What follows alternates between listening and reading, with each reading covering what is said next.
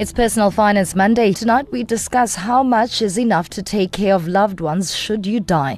Financial planner at Old Mutual Wealth, Francois Leroux, joins us on the line for this topic. Welcome to Money Talk, Francois. Thank you to my son. Is there such a thing as enough money to take care of loved ones should one die?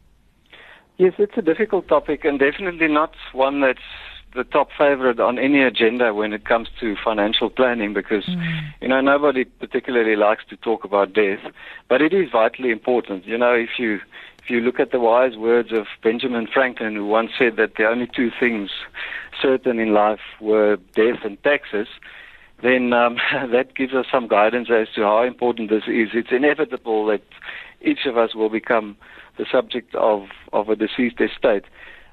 It is a difficult question to answer because everybody is unique and everybody's need or whatever they want to provide for loved ones, dependents and family post-death will obviously differ. And I think one needs to be realistic. But the good news is that if you get guidance from a qualified and a capable financial planner, it is actually quite doable to quantify the exact needs. And if you arrive at a point where you see it's not realistic to cater for what you first intended to do, then you can replan and adjust according to your means and take it from there. Tell us what the role of an advisor would be in helping one choose a product or products that are suitable for their pocket. Okay. Right. So the role of the advisor would be to follow a fairly disciplined financial planning process. So typically a comprehensive financial planning process will start by looking at firstly your current financial position. So you need to draft a balance sheet to see exactly where you stand financially speaking. Then looking at risk planning, and this links up to death and estate planning. Because, for instance, a life policy in the form of providing additional life cover, providing additional capital at death might be relevant and an outcome of such a particular exercise. Then you can also look at retirement and investment planning and then also tax planning, which is particularly important for purposes of estate or death planning, because obviously in a deceased estate, tax also comes into play, i.e. income tax, estate tax, etc. And then estate planning itself is a whole, or could form a whole part of this comprehensive financial planning process. But here you specifically focus on things like drafting a will, creating a testamentary trust, etc. Okay, your question about the product, look, it's entirely up to the client at the end of the day to contract with, for instance, a specific product provider offering him or her or them a suitable solution. So that would really be the outcome of a financial planning process. What's important is to seek appropriate advice first, arrive at a point where you have absolute clarity of where you stand, and then you can decide what you need and take it from there. That said, tell us about how policies or plans in this regard work. What are you putting in as a client and what are you expecting to get out? Okay. As a client, what you would want from this process is firstly to get assistance from a financial planner to draft a balance sheet. And that balance sheet will tell you what your current assets are. In other words, simply put, everything you own at the moment. Then the financial planner will assist to record and identify all liabilities, and that is everything you owe. In other words, what you need to pay to others should you pass on today. Then, once you've got those figures, you can arrive at a point where you know exactly what your net assets will be or are at death. Or, to put it differently, the capital available at death to work with. And then once you've got that clear picture, then one can start planning to pay off debts in the estate. That would be things like short-term debt, could be an overdraft with a bank, credit card payments, etc., credit card debt, and long-term debt, perhaps a mortgage.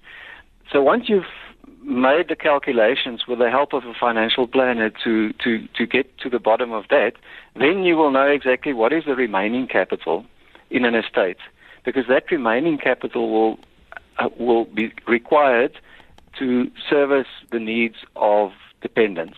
Vitally important. So that's a quick rundown of typically what would be happening in a death financial needs analysis. Right. So a financial plan for a client focusing on, amongst other things, estate or death planning, will then follow this process, and the financial plan will document this, and it should present the client with a very clear and understandable picture of where such a person is today. And once you've got that, then and only then, in my mind, can you really start looking at drafting a will, because you need the picture first, you need to understand, and then you can really start drafting a vitally important legal document, a will, which is your final wish at or beyond death, and which becomes a game plan based on your entire situation as it now lies, if that makes sense. It totally does. And my next question would be, these kind of options, are they only for those who have sustainable income or are well off, the middle class? And in that question, I'm asking, are there options for those who have money to ensure that the basics are taken care of on a monthly basis? What options are out there for those who don't necessarily have too much? Okay. There are options available. Most banks would offer to draft wills done by their trust departments at either a nominal fee or even for free. So certainly I think anybody who's holding a bank account at a bank could and should inquire with a bank, for instance, for assistance. And then also, I'm a member of the Financial Planning Institute of South Africa, and as a certified financial planner, my professional governing body is hosting a financial planning week each year, where financial planners, professional financial planners, offer their help free of any charge. And that could be a wonderful opportunity for somebody who's seeking advice, to get some professional advice and also perhaps some assistance in terms of drafting a will. Regardless of your level of wealth, I think a will is a vitally important legal document, and everybody should have a will. We are in conversation with financial planner at Old Mutual Wealth, Francois Leroux, for Personal Finance Monday here on Money Talk with MoneyWeb on Radio 2000, talking about how much is enough money to take care of loved ones should you die. Let's talk about having multiple plans to ensure that there is enough in this regard. Okay.